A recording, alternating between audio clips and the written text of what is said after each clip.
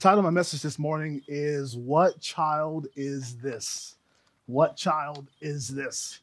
I'm excited to bring this message to you guys this morning. And as just by way of introduction, last week Kevin began to talk about how we're entering to a season of Advent. So the church, Big C Church, is celebrating Advent right now. And usually we go through a couple Advent sermons, but this year we're going to do something a little bit different. We're going to be taking you guys through some various carols throughout this season. Generally, Advent is a season of waiting and longing and wanting the Messiah to come about.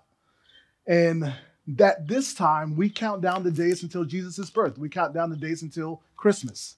We remember his first coming, and we look forward to his second. But ordinarily, in our culture, this great desire for Jesus' second coming to come about isn't something that we normally really focus on. That's not something that our culture really thinks about a lot because most of the time life is good and things are easy and we're happy and we're safe. And all of that was true until 2020 really started to come along strong. Because of the pandemic, we have a greater understanding of our mortality and our fragility. Because of the political climate, many believers feel as though they're politically homeless. Because of civil unrest, we have a greater awareness of racial injustice, of broken systems, and wrongs committed against refugees and those who are poor. We're weary of quarantine isolation, of wildfires, of hurricanes, rioting, and the like. We need to be reminded of the true purpose and intention behind Christmas. And so beginning last week and ending at the very end of this month, we're going to take you guys through some of the biblical foundations for various Christmas carols, various Christmas songs. We've entitled this series, Stories of the Carols. And my carol this morning, as I said before, is What Child Is This? This song was popularized in modern times by Josh Groban, and it's a wonderful song pointing us to the Christ child. We're going to close our service today actually by singing this song. By way of introduction for the song, I want to kind of tell you a little background about this song. This original melody was called Greensleeves, the melody to the song. And the original melody had nothing to do with religion at all. It was created around 1580. And traditionally, Greensleeves is thought to have been written by a man whose love for a woman was spurned. He purchased many things for her and he loved her, but she didn't love him back. And there's a few more interesting tidbits to that story, but I'll let you do your own research on that. But the point is that the original melody was not Christian in origin at all. But in 1865, William Chatterton Dix of England would pen the great carol that we will sing this morning. He was a manager at an insurance company who loved traditional English folk songs. And in 1865, when William was 29 years old, he suffered from a near-fatal illness. And after going through that near-fatal illness, he experienced depression. And at the end of that entire experience, he was dramatically changed because he was spiritually awakened. God awakened his heart. God brought him to spiritual life. He began to read the Bible and to craft various hymns. Altogether, he wrote over 40 hymns to celebrate both Easter and Christmas. Again, there are several popular songs using the melody of Greensleeves, but this one William Dix would use to create his carol. And in this song, William captures the glory and the humility of the Christ child. He describes the angels singing over the King of Kings and the babe being surrounded by shepherds as he's sleeping. There's a great glory described in this song, in a humble nature fully on display in Jesus' company and his humanity in his person. And it is those two ideas that we want to explore this morning. So read with me again, Matthew 22, verse 41. Now, while the Pharisees were gathered together, Jesus asked them a question, saying, "What do you think about the Christ? Whose son is he?" They said to him, "The son of David." My first point is this point: Jesus is fully human. Jesus is fully human. The son of David. The setup to this passage is so amazing when you look at all of the events that unfold to get us to verse 41 of Matthew chapter 22. You see, this week for Jesus begins with his triumphal entry into Jerusalem as he's coming to be celebrated and lauded as the true king that he is. And he enters this holy city to great adoration, to great praise. He cleanses the temple, and the Pharisees begin to question his authority, how he could do all of the things that he was doing. And Jesus, once his authority is questioned, he tells a series of parables. All of these were aimed at getting the Pharisees an opportunity to understand that they needed to turn to him. And so his final parable was the parable of the wedding feast. And this was about a king who had a feast for his son's wedding. And he invited a ton of people to come to the wedding, but those people whom he invited didn't come. They didn't want to come. Verse 5 of Matthew chapter 22 says, "But they paid no attention and went off, one to his farm, another to his business, while the rest seized his servants, treated them shamefully, and killed them. The king was angry, and he sent his troops and destroyed those murderers and burned their city." You see, after disposing of those who didn't want to come, the king invited other guests to celebrate his son's wedding. And so this time he was going to invite those who were good and bad. And the wedding hall was filled with guests. But there was one man with no wedding garment on. And the king and his attendants bound that man and cast him into outer darkness. Jesus says, "Many are called, but few are chosen," in verse 14. All of this is a picture of the Jews as a people being invited to relationship with God. And yet so many refused to come to him. And so what did God do? God went beyond the Jews. God went to the Gentiles. God called both Jews and Gentiles to himself. And so even in that lofty group of people who may have responded to the call, some of them did not repent, although they heard Jesus calling them. They heard God's Spirit calling them. And that way, they were not wearing wedding clothes. And consequently, they were unfit for the wedding party. You see, what they needed were the right garments. They needed the righteousness of God. But that person, that man who was not dressed appropriately, didn't have that. You see, at the conclusion of these stories, the Pharisees were very upset with Jesus because they perceived that he was talking about them. And so they sought to entangle him in his words. They wanted the Romans to kill him, so they asked him a trick question. They held up a coin and they said, "Is it lawful to pay taxes to Caesar?" And Jesus, just like the master teacher that he is, he says, whose likeness and inscription is on that coin? And they say, "Caesar's." And Jesus says, "Well, render to Caesar that which is Caesar's, and to God that which is God's." And then after they walk away, the Sadducees, they come up to Jesus. And, the Sadducees were those who didn't believe in the resurrection. And so they ask him a question. And they say, there was a woman who married this guy, and the guy died. And then the guy had a brother, and so she married the brother because that's what the law called for. And then that brother died. And then brother after brother died, and she married brother after brother after brother. And they finally asked Jesus the question, when the resurrection takes place, whose wife will she be? Isn't that nonsensical to believe in the resurrection in the first place? Like, this sounds incestuous. Surely she won't be married to all of those guys in heaven. And again, Jesus, like the master teacher that he is, he says, once you get into eternity, there is no marriage in heaven. We'll be just like the angels. That institution, after we die, will cease to exist. And so the Sadducees feel like, man, like we've got him, but Jesus answered the question perfectly. He understands all truth. And so finally, a lawyer, someone who was a Pharisee, who was well practiced in the law, comes up to Jesus and he says to him, "What's the greatest commandment?" And he's hoping that Jesus is going to say, the dietary restrictions of the Old Testament, those are so valuable and so important. Like, we have to follow those. And if he says that, then he's neglected the 10 commandments. He's neglected so many of the other commandments of God. They're hoping to trick him one final time and get him this time. The first question didn't work. The second question didn't work. Surely this question will work and they can get him. And Jesus says, the greatest commandment is to love the Lord your God with everything. And he says the second is like it, to love your neighbor as yourself. He masterfully answers the question again.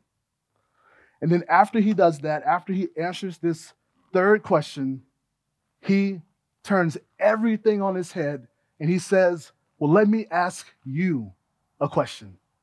And that's where verse 41 comes from that we read. He says, whose son is the Christ? You see, the Pharisees immediately responded to Jesus' question with the right answer. They say that he's the son of David. They give the proper answer. They understood that the Messiah had to be the son of David, and in verse 42, they acknowledge that. The Messiah must be a child and a descendant of that great king. In the Old Testament, there are many covenants described, and a covenant is just a promise between God and man. And one of the most famous of those covenants is the Davidic covenant. And in the Davidic covenant, which is in 2 Samuel chapter 7, verses 1 through 17, God makes a promise with David that one of his descendants would reign forever on the throne of Israel. God makes that promise, a massive promise in the Old Covenant, in the Old Testament. And so all of the Jews of Jesus' day understood this prophecy. While they were under the heel of the Roman Empire, they longed for David's son to reign over them. They longed for the Messiah to deliver them from their enemies and to establish the kingdom that they wanted. You see, verse 42 of our text tells us that the Pharisees and the Jewish leaders knew that the Messiah had to be the Son of God, the Son of David, rather. But what they refused to believe was that Jesus was the son of David. But this is abundantly obvious by so many things that he does that he is indeed the son of David. You see, Jesus' earthly father was Joseph, and Joseph was of the house and lineage of David. This is what Luke tells us in Luke chapter 2, verse 4. Multiple times in the New Testament, various people proclaim Jesus to be one of David's descendants. For example, a Canaanite woman in Matthew 15, verse 22 says, "Have mercy on me, O Lord, son of David." And then these two blind men who couldn't see, who wanted Jesus to heal them, as they heard that Jesus was passing by, they said, "Lord, have mercy on us, son of David." And then during Jesus' triumphal entry, as we talked about a little bit earlier, when he was coming into the holy city, there were all of these crowds that cried out, "Hosanna to the Son of David. Blessed is he who comes in the name of the Lord. Hosanna in the highest." They cry out that Jesus is the Son of David. You see, they knew who he was. And yet these religious leaders, these Pharisees, refused to believe it. He truly was the Son of David. But what significance does that have? What's the big deal with our Lord being David's son? First of all, let's acknowledge who David himself was. David is the best described and the most complex character in the Old Testament. The only person in Scripture who has more pages dedicated to him is Jesus. You see, from 1 Samuel 16 through the 1 Kings 2, we know everything from David's call to the monarchy to his death. We even have his words immortalized for us in the Psalms. And there are references about David in almost every subsequent Old Testament book.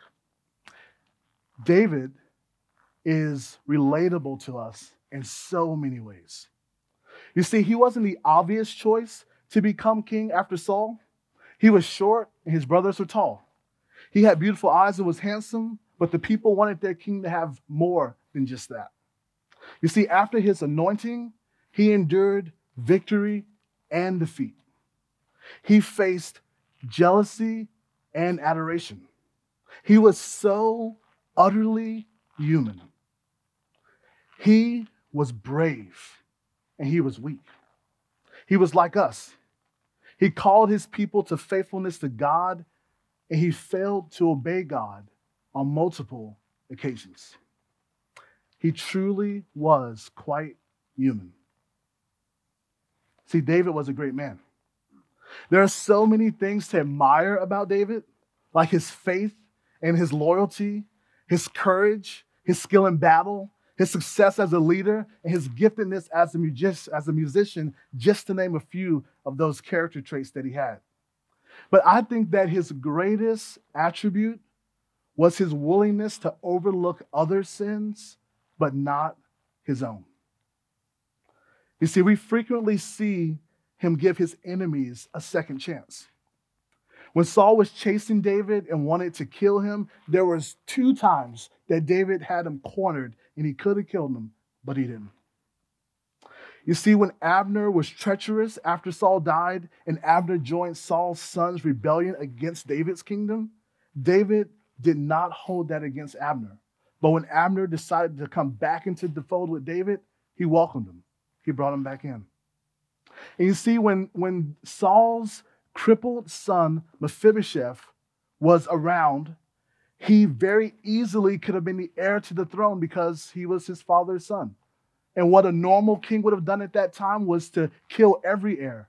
But what David does is gives him a house and takes care of him and provides for him. You see, when his own son Absalom rebelled against him, David pardoned all of those who joined in Absalom's rebellion. He understood forgiveness. He loved his enemies. He had great tenderness towards his fellow man. But even though he forgave others of their faults and sins, he wasn't soft on sin in general. He took an honest look at himself and acknowledged when he was wrong on multiple occasions. After Nathan rebuked him for his adultery and his murder, David repented of his actions and he proclaimed that he sinned against the Lord. 2 Samuel 12, verse 13. When he was rebuked by Joab for loving his treacherous son more than his loyal servants, David does what Joab asked him to do. 2 Samuel chapter 19, verse 1 through 8. And finally, after David took a foolish census to puff up his pride, he later confessed, "I have sinned greatly in what I have done." You see, he never blamed someone else for his sins. He didn't make excuses, and he called his actions what they were. Every time I just quoted him, he called it sin. He wasn't as concerned as much with how his actions affected his kingdom as much as how his actions affected his God. That was always his primary concern. And we live in an age where people refuse to take responsibility for their actions. From politicians to athletes to other celebrities, no one is responsible for their public sins. And yet this man, perhaps the most famous man in all of the Old Testament, was willing to accept correction and to change accordingly. You see, David was the man after God's heart because he hated sin, but he loved to forgive it, just like God. He was weak, but he was always striving for faithfulness. David was so human. Before the Messiah was born, many may have thought that this Messiah would be surrounded by opulence. You know, when I think about that, like I think about, so before I say this might sound weird because you're like, Theo, you think about like medieval France. I do because I was a history major. So when I think about like splendor and grandeur and opulence, I think about King Louis XIV. And King Louis XIV built the Palace of Versailles. And the Palace of Versailles is utterly beautiful. There were 2,000 rooms in this palace. This palace has fountains and has gardens, and it has a hall of mirrors that is 230 feet long and has 350 mirrors in this hall. This palace is opulent. It's magnificent. And when you think about the Messiah, when you think about God in the flesh, when you think about the God who made everything that is, you would naturally think that he would be born in that type of place, in a place that was magnificent because he's deserving of it. But you see, our God is humble. He became a man. Sam Storms has written these words in his book, Pleasures Evermore. He said, "He was conceived by the union of divine grace and human disgrace. He who breathed the breath of life into the first man is now himself a man breathing his first breath. The King of Kings, now sleeping in a cowpen. The creator of oceans and seas and rivers, afloat in the womb of his mother. God sucking his thumb. The Alpha and Omega, learning his multiplication tables. He was once surrounded by the glorious stereophonic praise of adoring angels. Now hears the lowing of cattle, the bleating of sheep, the stammering of bewildered shepherds. He who spoke the universe into being now coos and cries. Omniscient deity counting his toes. From the robes of eternal glory to the rags of swaddling clothes. The omnipresent spirit whose being fills the galaxies, confined to the womb of a peasant girl. Infinite power, learning to crawl. And it was the humanity of Jesus that is the point of the title, Son of David. Jesus, though God, was fully man. He wasn't part God and part man. He wasn't mostly God and somewhat man. He wasn't 90% God and 10% man. You see, Jesus was 100% man and 100% God, fully. He was a son. He was born in a manger. He was humble, approachable. He slept. He became hungry. He knew thirst. He was passionate. He knew pain. He wept. He could be embraced. His feet could be washed and kissed. He experienced joy. He had a soul and a spirit. He became like us. He became one of us. He knows what it's like to feel a crown of thorns being driven into his flesh. He knows what the whip and the spear feel like. The Creator became a creature. And I hope that thought fills you with great joy. You see, he sympathizes with our weaknesses, and he understands our temptations inside and out, and yet he never gave in. He never sinned. He was the perfect man. J.I. Packer once said, "The Almighty appeared on earth as a helpless human baby, needing to be fed and changed and taught to talk like any other child. The more you think about it, the more staggering it gets. Nothing in fiction is so fantastic as this truth of the incarnation." And so my first point is, Jesus is fully man, present tense. And my second point, my last point, is this: Jesus is fully God. He's fully God. Notice verse 43 of Matthew 22. He said to them, "How is it then that David in the Spirit calls him Lord, saying, 'The Lord said to my Lord, sit at my right hand until I put your enemies under your feet'? If then David calls him Lord, how is he his son?" And no one was able to answer him a word, nor from that day did anyone dare to ask him any more questions. The Son of God. Not only was Jesus David's son, but he was also God's son. And that title, Son of God, is just as exalted as Son of David. And yet, there have been so many people throughout history that refuse to understand and accept the divinity of Christ. I'll give you just a few examples. The Pharisaic Jews of Jesus' day said that he cast out demons by the power of demons, by the prince of demons. Julian the Apostate, who was a Roman emperor, he said, "Jesus has now been celebrated about 300 years, having done nothing in his lifetime worthy of fame, unless anyone thinks that a very great work to heal lame and blind people and exorcise demoniacs in the villages of Bethsaida and Bethany." Ralph Waldo Emerson, who was an American essayist, who was not a believer, he said these words. He said, Jesus is the most perfect of all the men that have yet appeared on the earth. Napoleon called Jesus the Emperor of Love. Renan, the French atheist, said that Jesus was the greatest among the sons of men. But you see, Jesus was more than just a man. He was more than just the highest example of men. The groups who deny that Jesus was God are almost innumerable. I could give you a list, pages long. It is always this claim that Jesus has that is the one that is the most in dispute.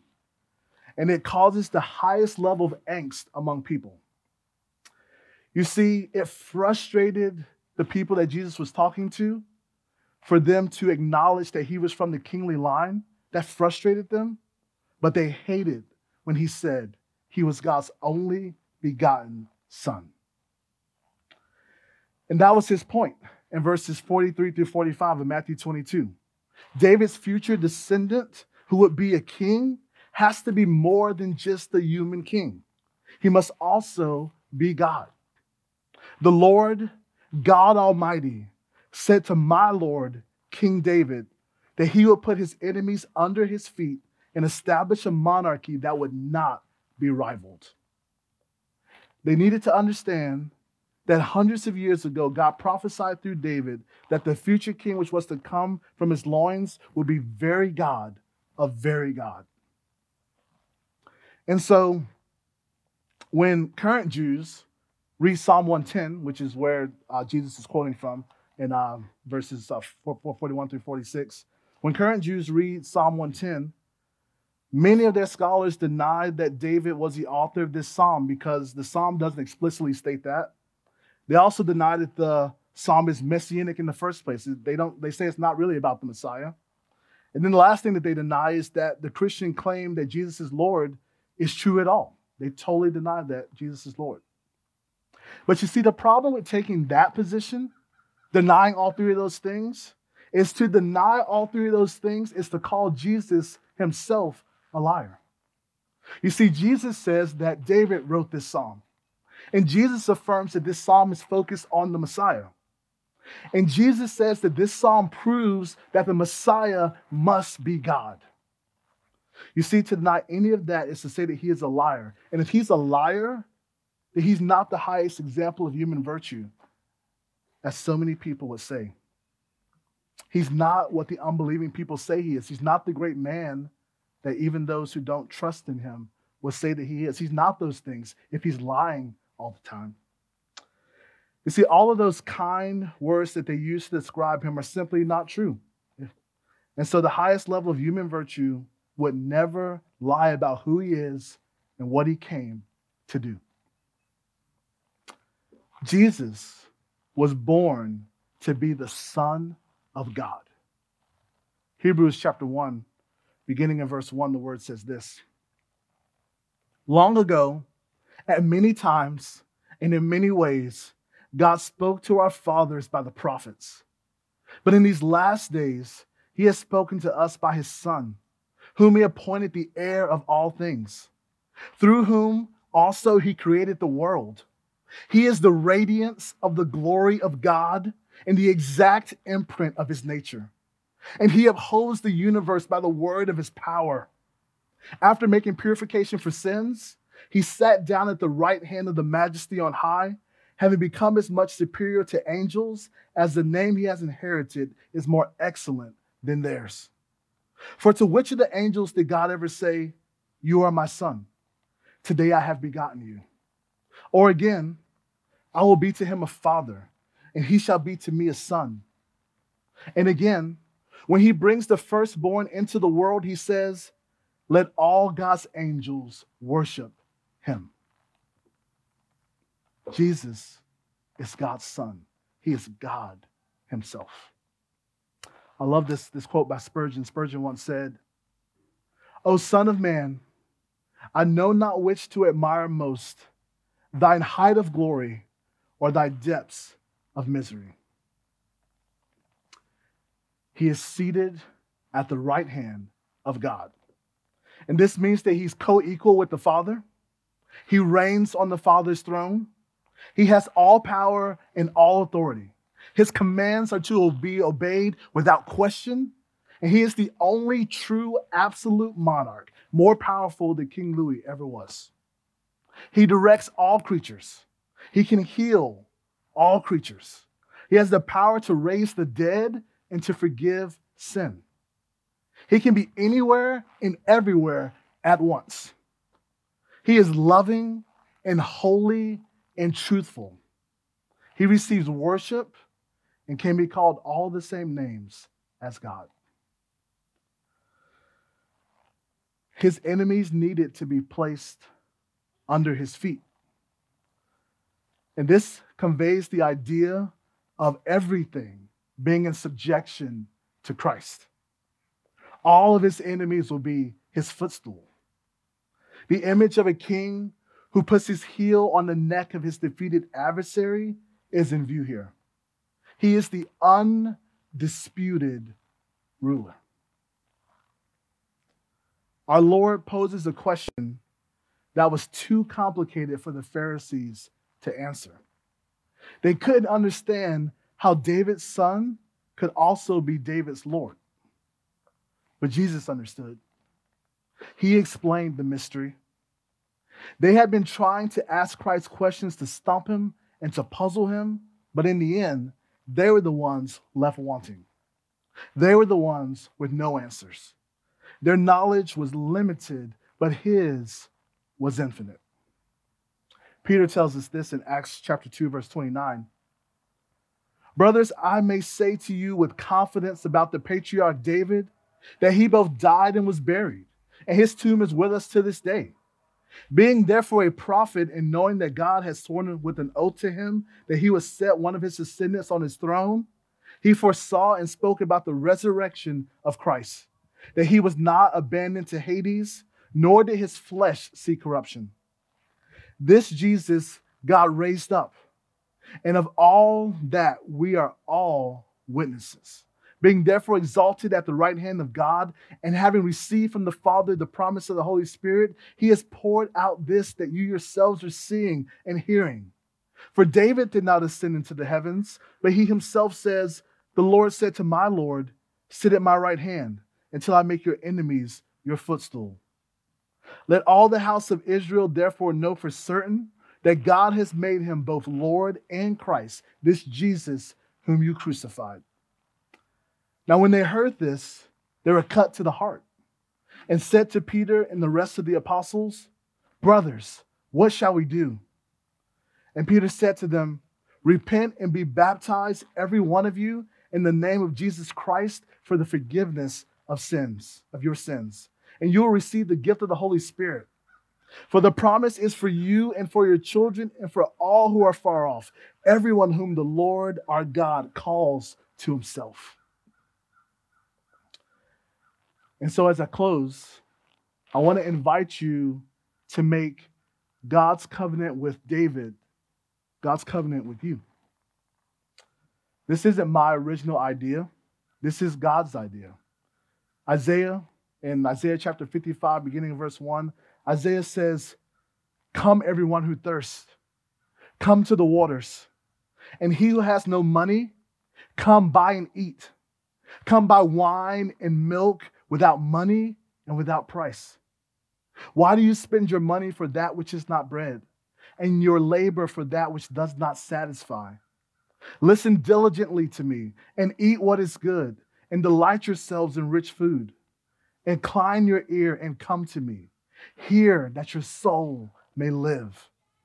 And I will make with you an everlasting covenant, my steadfast, sure love for David.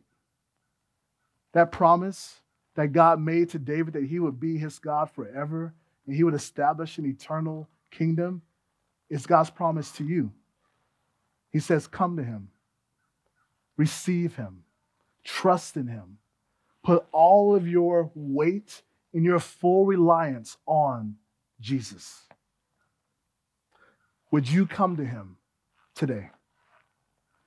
The mercy and the faithfulness that guarantees David an eternal kingdom also guarantees perfect love and peace and holiness and joy for you. God wants you to come to him empty-handed, bringing nothing of your own. You see, he promises to fulfill his oath that he will forever treat you the way he treated David. He will never turn away from doing you good. Hear Jesus' words in Revelation chapter 22, beginning in verse 16. Jesus, in the last book of the Bible, just before that book closes, he says these words: I, Jesus, have sent my angel to testify to you about these things for the churches. I am the root and the descendant of David, the bright morning star. The Spirit and the bride say, come. And let the one who hears say, come. And let the one who is thirsty come. Let the one who desires take the water of life without price. Jesus bids you to come. For those of you that know him, he bids you to return to him. He wants to be your number one priority. He wants to be first. He wants to be the first thing you think about when you wake up and the last thing you think about when you go to bed. He's deserving of all that and more. He bids you to come. John Bunyan wrote The Pilgrim's Progress, which was history's second best-selling book behind only the Bible. And he wrote a couple powerful words to encourage us to come to Christ. When John Bunyan read John chapter 6, verse 37, like any good Puritan, he tried to extract as much truth out of that verse as possible. John 6:37 says, all that the Father gives me will come to me, and whoever comes to me, I will never cast out. In response to that verse, that passage, Bunyan writes these words. And it is, as it were, the sum of all promises. Neither can any objection be made upon the unworthiness that you find in yourself, that this promise will not assoil. But I am a great sinner, say you. I will in no wise cast out, says Christ. But I am an old sinner, say you. I will in no wise cast out, says Christ. But I am a hard-hearted sinner, say you. I will in no wise cast out, says Christ. But I am a backsliding sinner, say you. I will in no wise cast out, says Christ. But I have served Satan all my days, say you. I will in no wise cast out, says Christ. But I have sinned against light, say you. I will in no wise cast out, says Christ. But I have no good thing to bring with me, say you. I will in no wise cast out, says Christ. This promise was provided to answer all objections and does answer them.